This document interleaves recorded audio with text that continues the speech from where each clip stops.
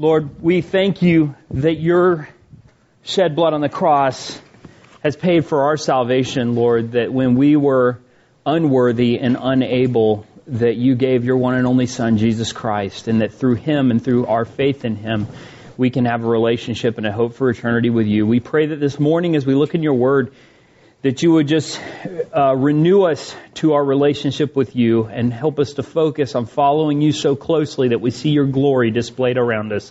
In Christ's name, amen. Exodus 33:12 through 23 is what we're going to look at today. Exodus 33:12 through 23 is a passage where Moses is personally talking to God. And so this is what we want to look at this week and hopefully tie it in maybe a little bit to what we've been looking at in Matthew. Exodus chapter 33:12 through 23. The Word of God says, "Then Moses said to the Lord, 'See, you say to me, bring up this people, but you yourself have not let me know whom you will send with me.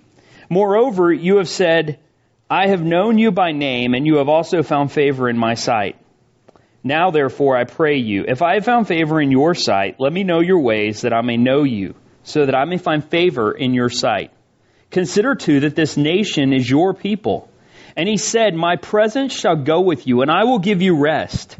Then he said to him, 'If your presence does not go with us, do not lead us up from here. For how then can it be known that I have found favor in your sight, I and your people? Is it not by your going with us, so that I and your people may be distinguished from all the other people who are upon the face of the earth?' The Lord said to Moses, 'I will also do this thing of which you have spoken, for you have found favor in my sight, and I have known you by name.'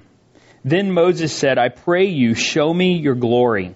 And he said, 'I myself will make all my goodness pass before you, and will proclaim the name of the Lord before you. And I will be gracious to whom I will be gracious, and will show compassion on whom I will show compassion.'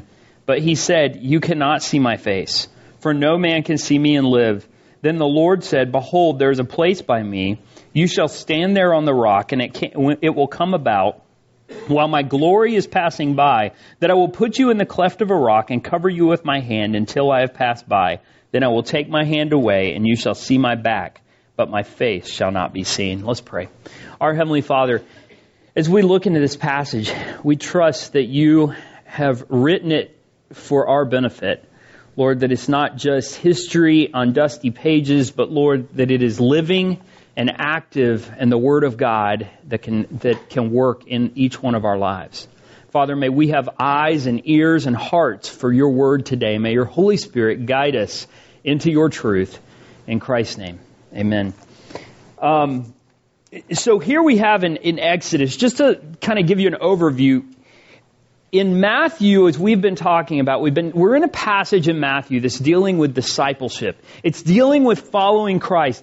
It's dealing with God, with Jesus coming to his disciples and giving them a commission to go out into the area of Galilee. And it's kind of this, and he's telling them what they can expect as they go out and live their lives for him and bring others to follow Christ. And I was thinking about that. I couldn't put together, there was no way, short notice, to put together a sermon related to really from Matthew. But as I was kind of going through some of my old sermon notes, I came across Exodus chapter 33. And it kind of struck me that really what Jesus is doing as we create disciples, we're really followers of Jesus Christ. And we're following his leading in our lives personally. And what we see here as we look at Exodus chapter 33 is we see a very intense conversation between God and Moses face to face. And it really is all about following God, watching God lead as Moses goes to God on behalf of the people of Israel and begs God to go in front of them and lead them. And he doesn't want to take a step without God leading in his life. And we have to kind of see what's been going on here until we get to this passage. So what's happened right before this is in Exodus chapter 32. If you remember, it's where Moses goes up on Mount Sinai to get the Ten Commandments, to get the stone tablets that kind of formalize God's relationship with the nation of Israel.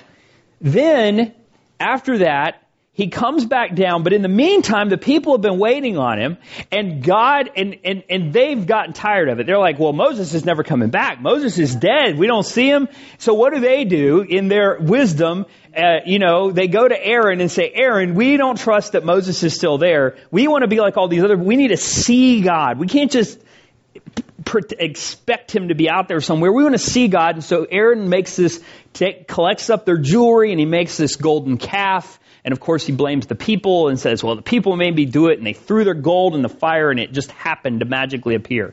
That's not really what happened, but that's what Aaron blames it on.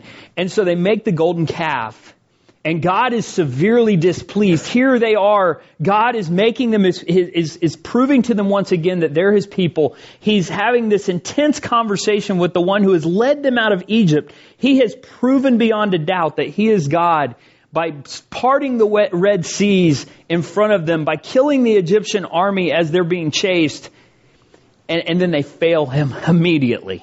And so Moses comes down off the mountain. He sees this happening. The people are punished for their sin. Moses breaks the commandments because he's so angry at this happening. And after God has struck the people, and many of them have died because of this golden calf, that's where this picks up at. And what's happened is, part of God's response to this is that he tells Moses in verses 33, 2 through 3, he says, I still want you to go to the promised land, but you're not going to do it with me. He says, I will send an angel before you, and I will drive out the Canaanite and the Amorite, the Hittite, the Perizzite, the Hivite, the Jebusite. Go up to a land flowing with milk and honey, for I will not go up in your midst, because you're an obstinate people, and I might destroy you on your way. And so basically what God has said is, you know what? I want you to go there. I've promised this. I'm going to keep my promise, but you are terrible at following me and obeying me. So I'm just going to send my angel, a little peon, and they'll go in front of you, and you can trust me. You'll make it to the land.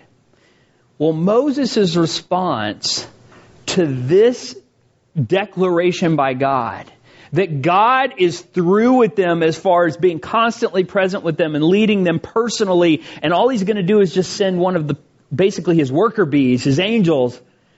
That's where we find Moses at this point. There's a section right after this where it talks about how they had a tent. They didn't have the tabernacle at the time. The tabernacle would be set up later as they moved through the wilderness. They would set up a tabernacle. It would be a permanent, kind of semi-permanent until the temple came along, place where God would meet with them and they would worship. But at this time, Moses had a tent that he would have set up, and that was where Moses would personally go and meet with God.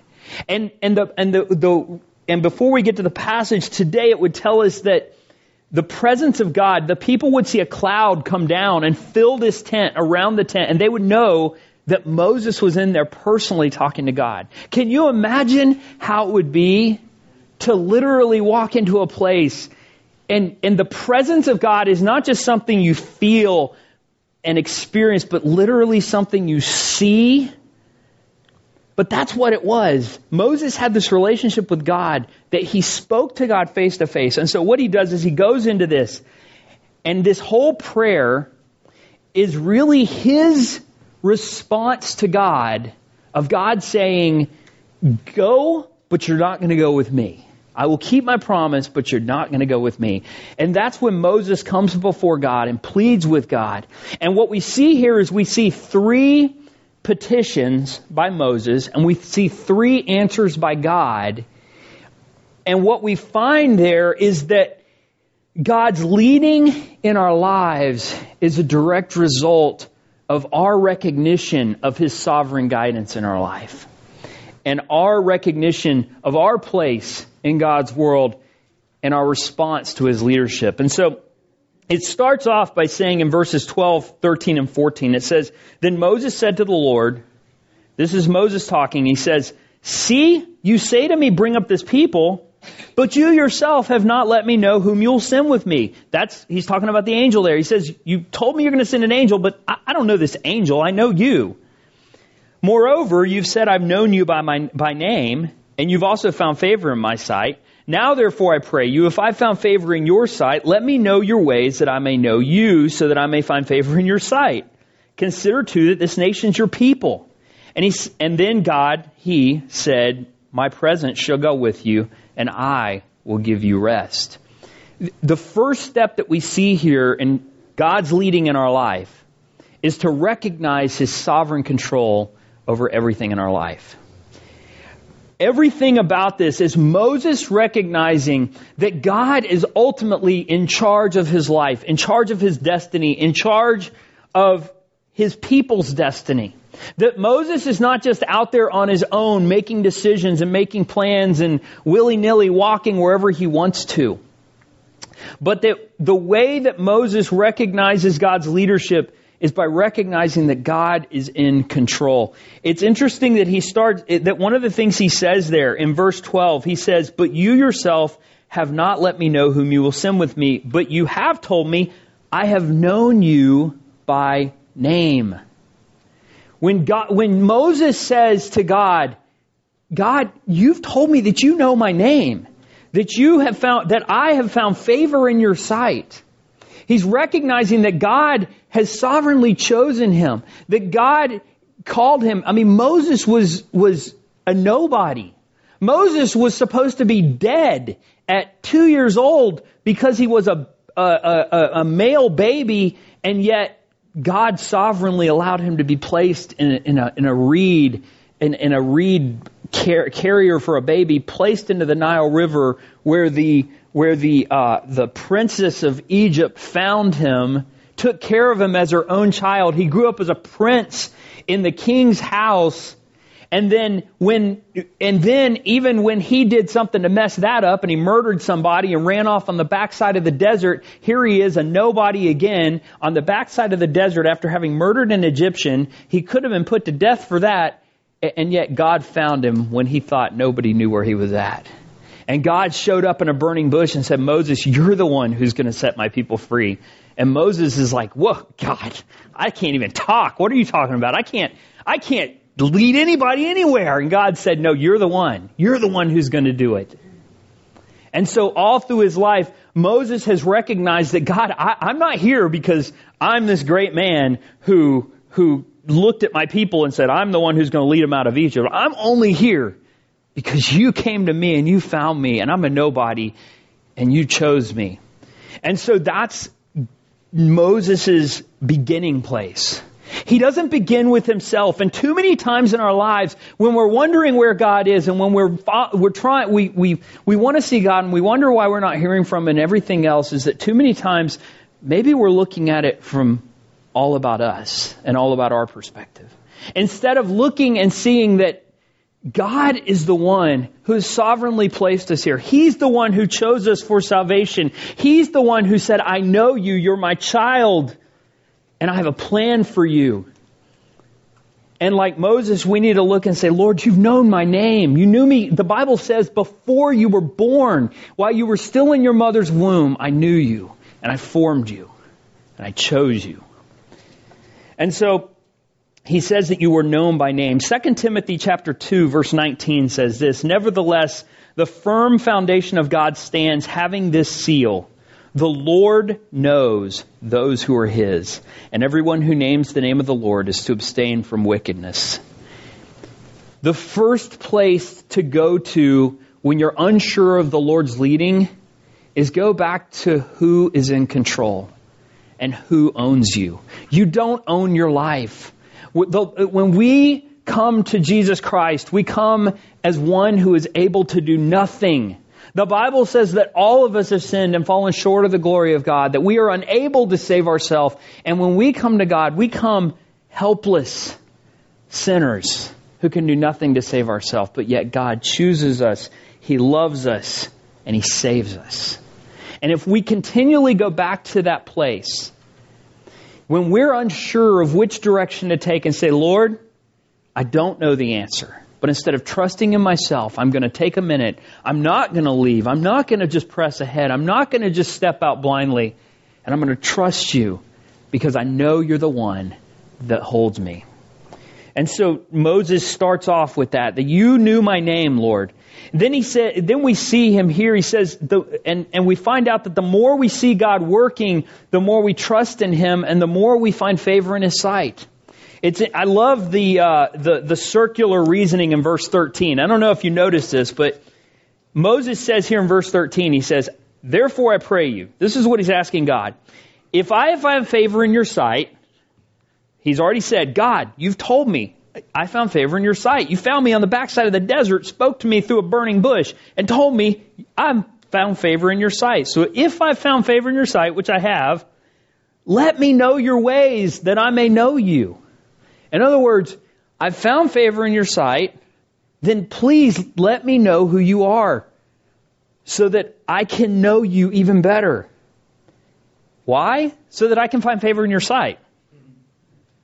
And so Moses is saying, Lord, I want to find favor. You've told me I found favor in my sight. The only way I find favor in your sight is by doing what you want me to do. But the only way I can do what you want me to do is to know you more and to follow you more. And so it's this roundabout circle.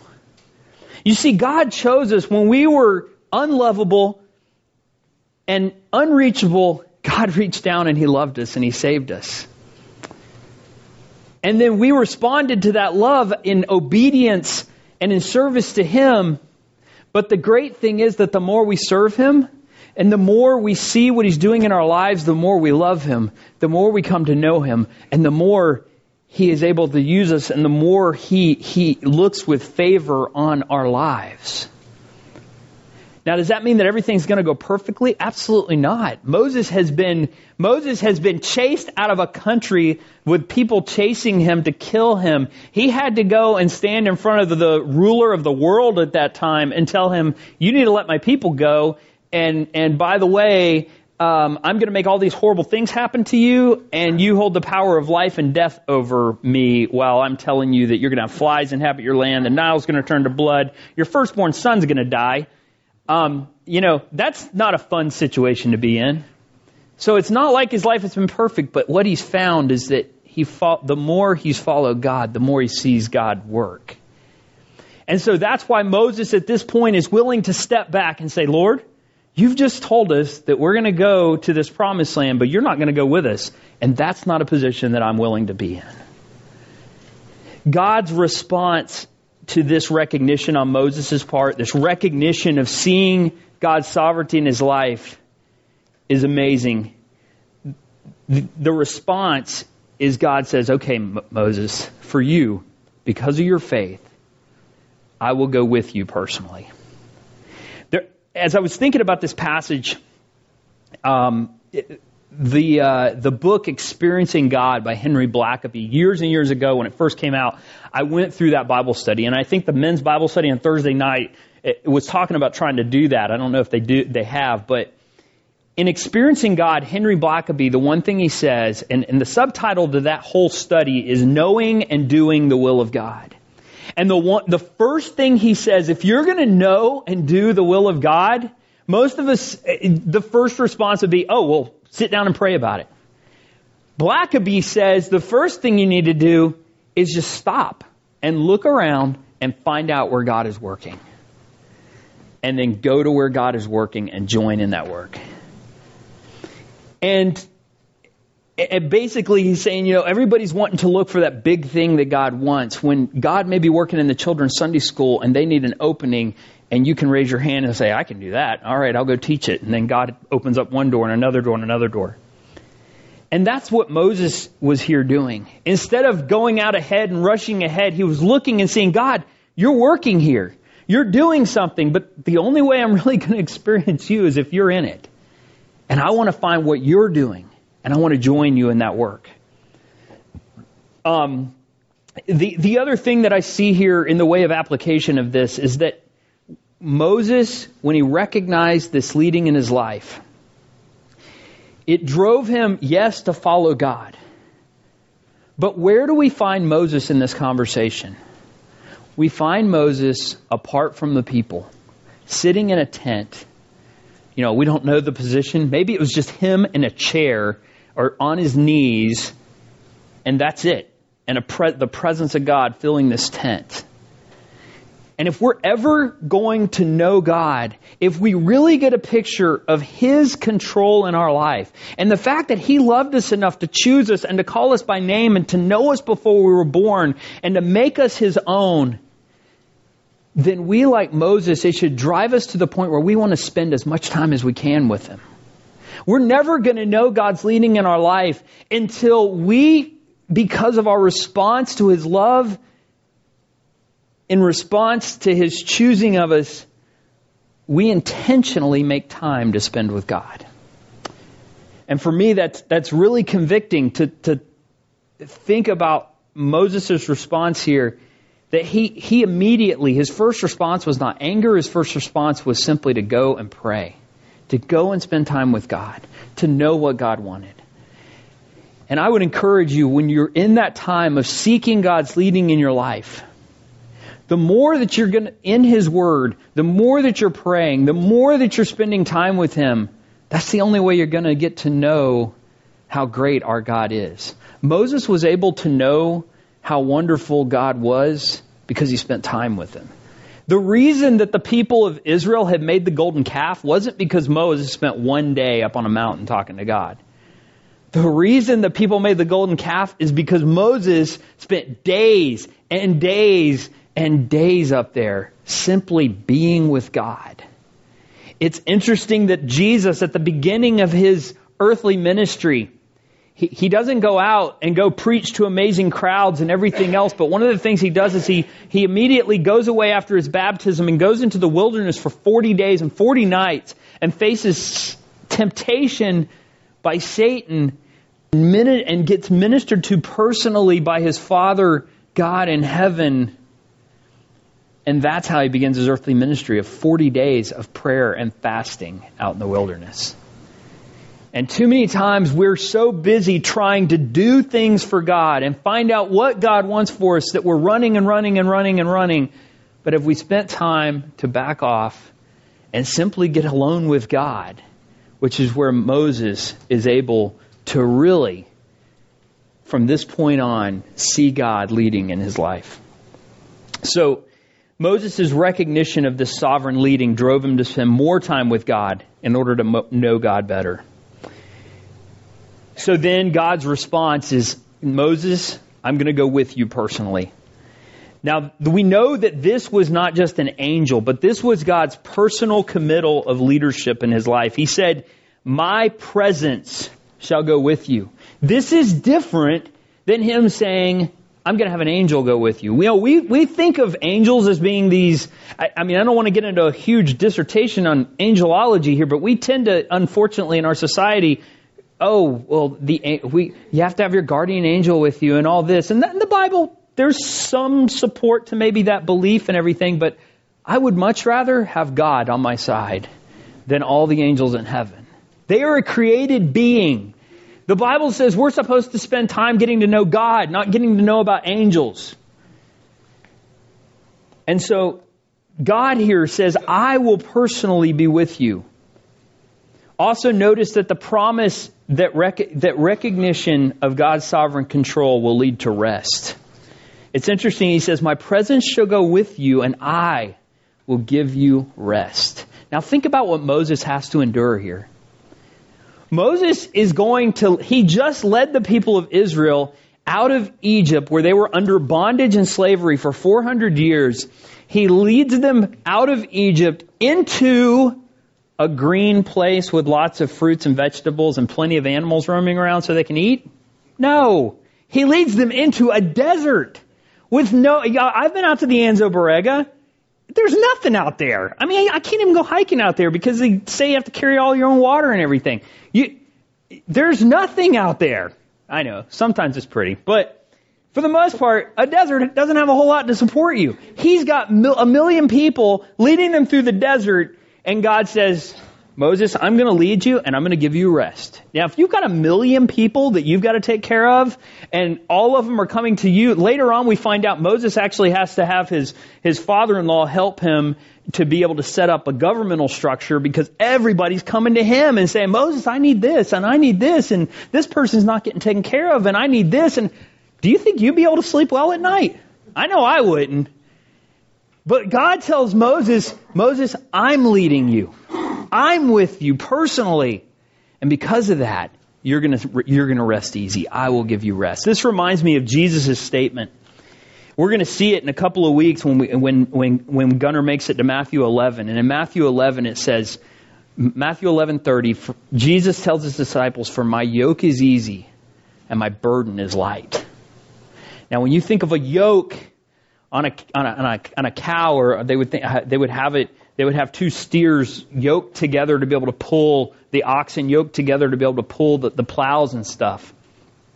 Those yokes, if you've seen them, are not light. There's nothing light about a yoke. And yet Jesus says, if you follow me, if you're willing to give everything up for me, if you're willing to place all on the line for the one who saved your soul and trust me with your life, he says, my yoke is easy and my burden's light.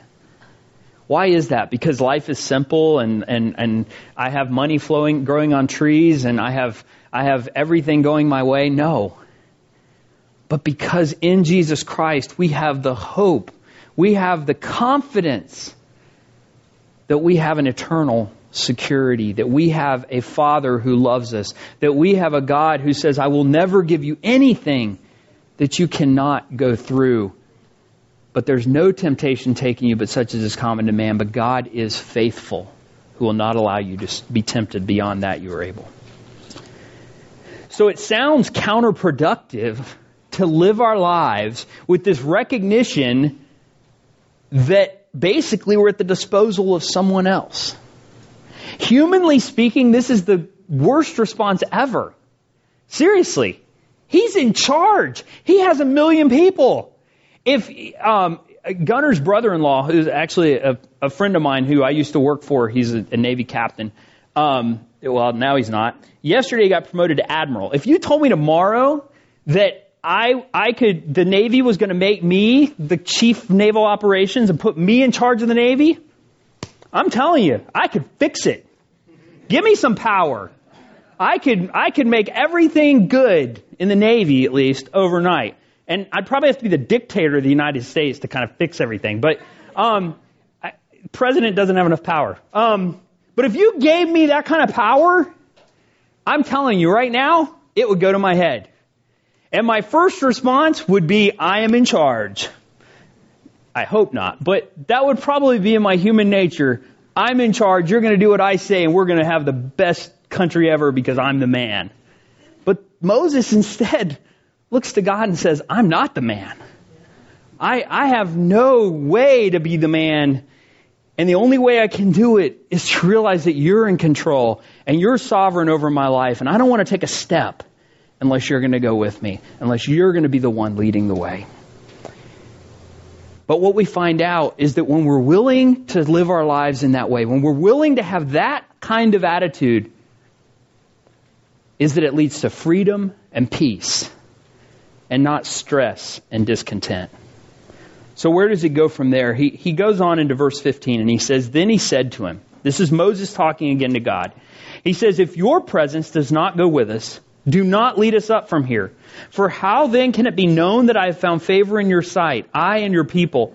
Is it not by your going with us, so that I and your people, may be distinguished from all the other people who are upon the face of the earth?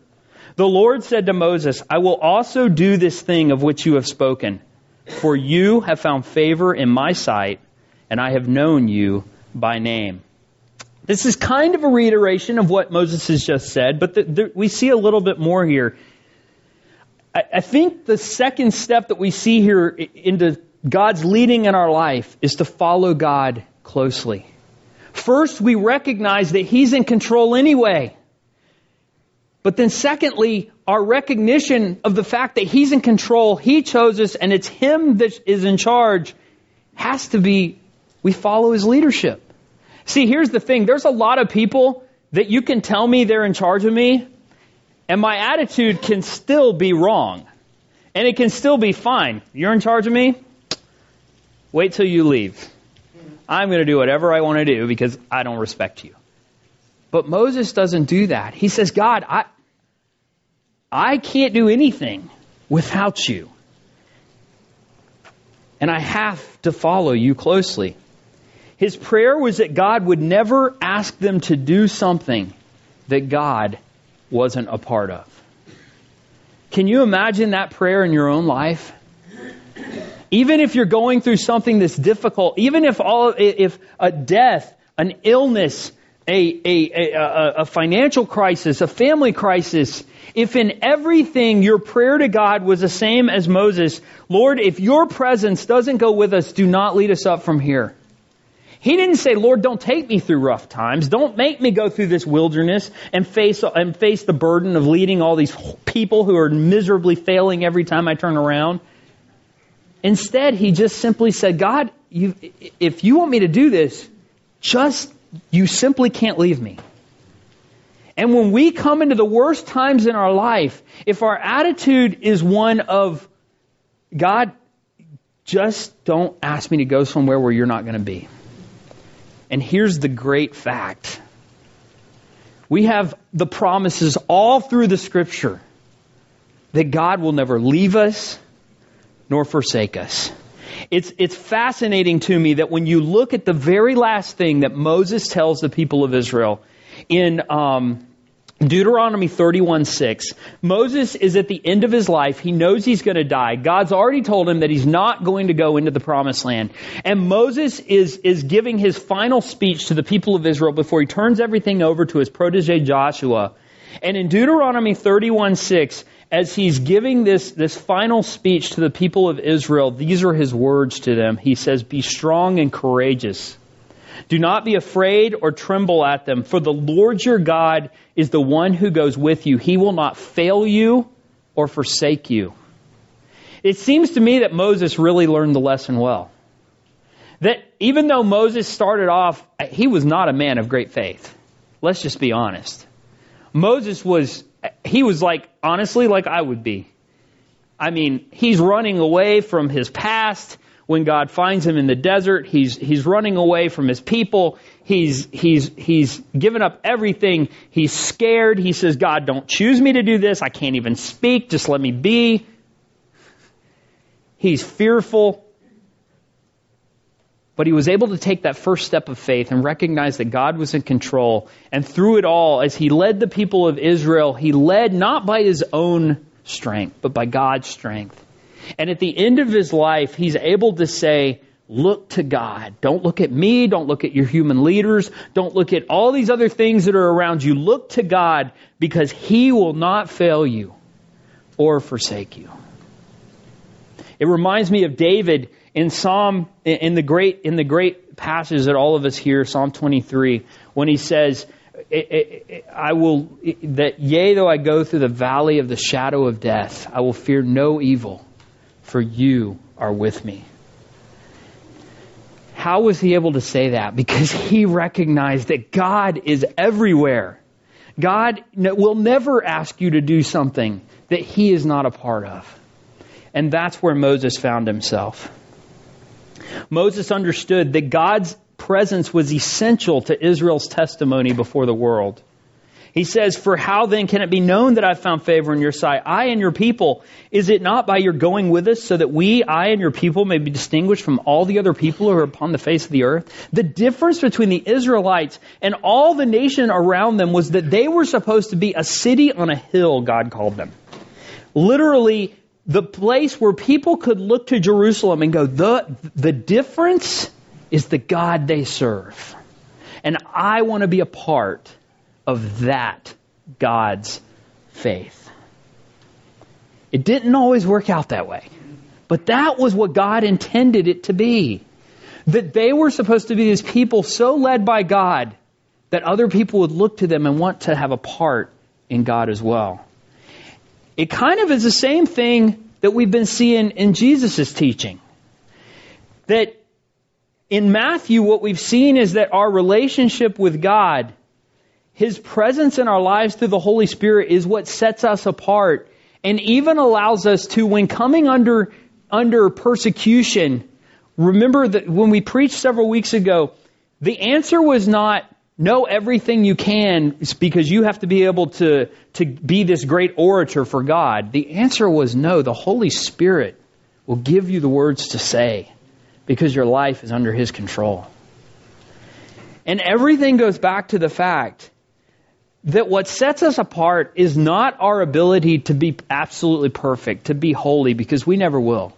What sets us apart is not our ability to look strange and different from the world in that we wear clothes that are 50 years out of fashion and we never say anything wrong and we huddle up and push the world away.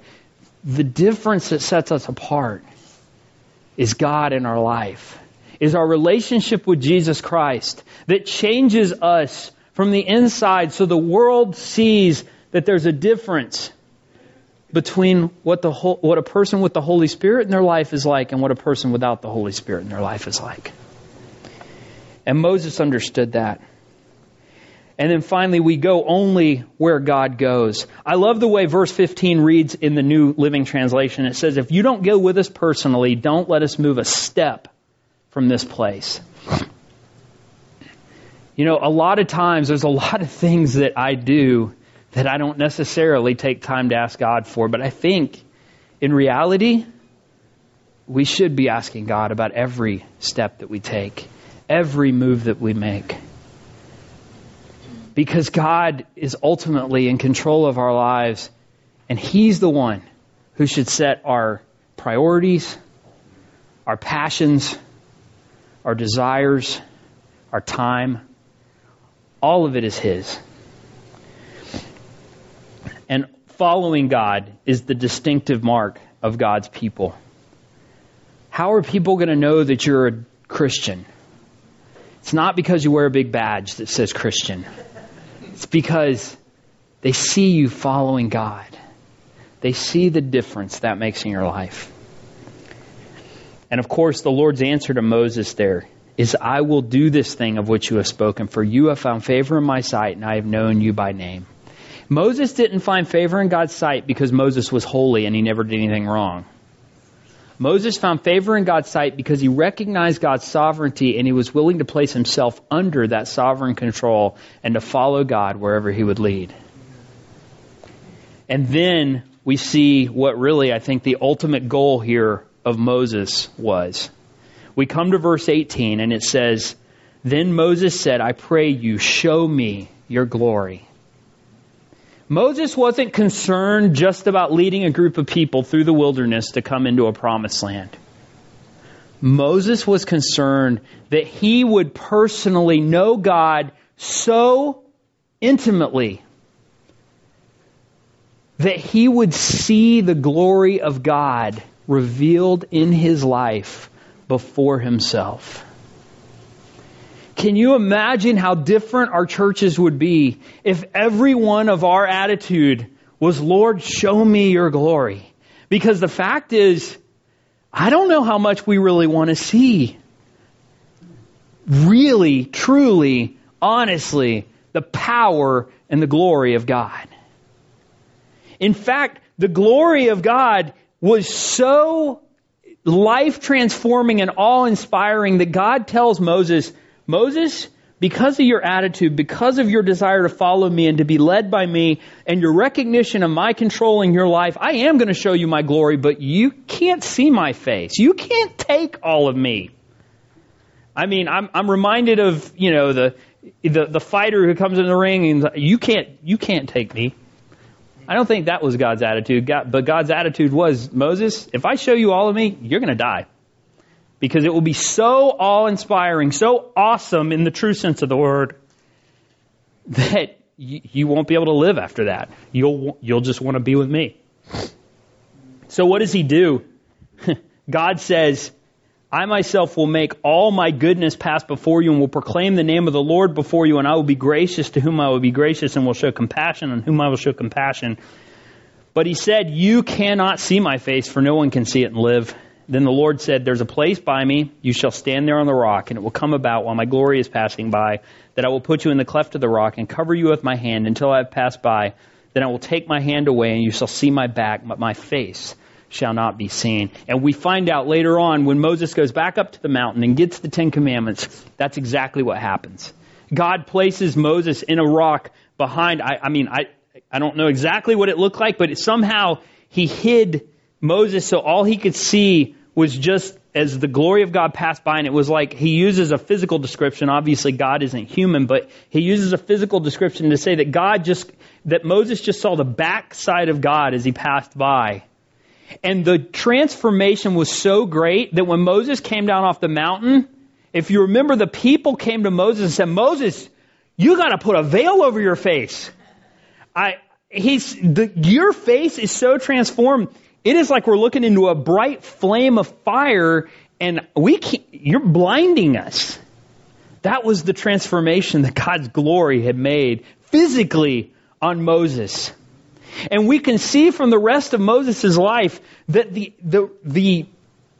that seeing God's glory so transformed him, I believe, that even though Moses had followed God to this point, but he had been pretty faithless in how he had done it. And we've said it before, but from the point of, God, a burning bush, really? I know you're burning, but I still don't believe you. And I still need Aaron. And I'm still not willing to do this. At this point, though, Moses basically says, okay, I'm going forward, and I'm only going to go if you tell me to take a step. And at that point is where God starts to really work through Moses and these people.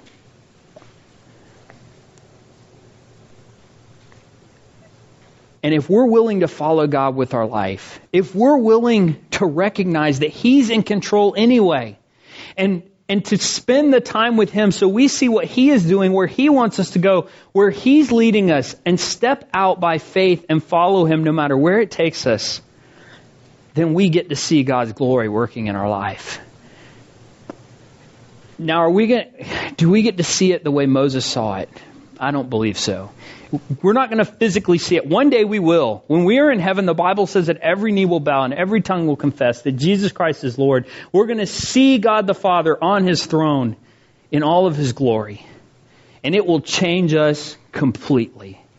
There will be no sin. There will be no hatred. The Bible even says, as weird as it is, because to us, relationships are important, and they should be, that there's no marrying and giving in marriage and all these other things that we love so much on earth. Why? I think it's because when we see the glory of God, every other relationship we've ever had in our life will mean absolutely nothing compared to how wonderful and amazing our relationship with God the Father is. But we can't even begin as human beings in our natural state to understand that. But what we can do is follow God each step of the way. Put one foot in front of the other by faith, trusting that God has a better plan for your life and my life than anything that we could ever imagine. And when we're willing to do that, we see God work in amazing ways in our life. This is the goal, to see God's glory.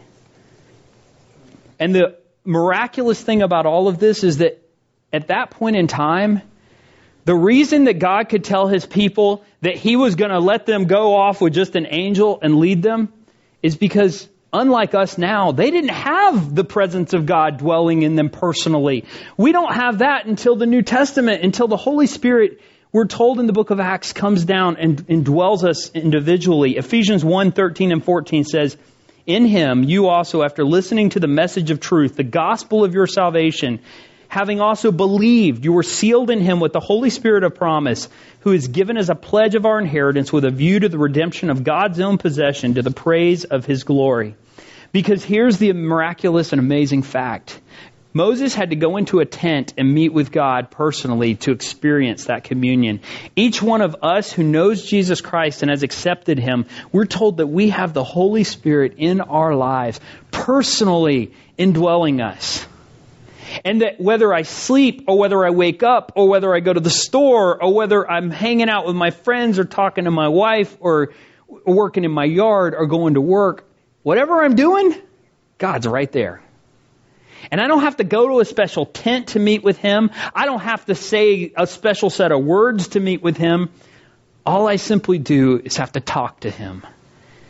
And yet, do we take the time to turn to Him the way that Moses did? And simply say, Lord, I trust You. I know that You're working in my life.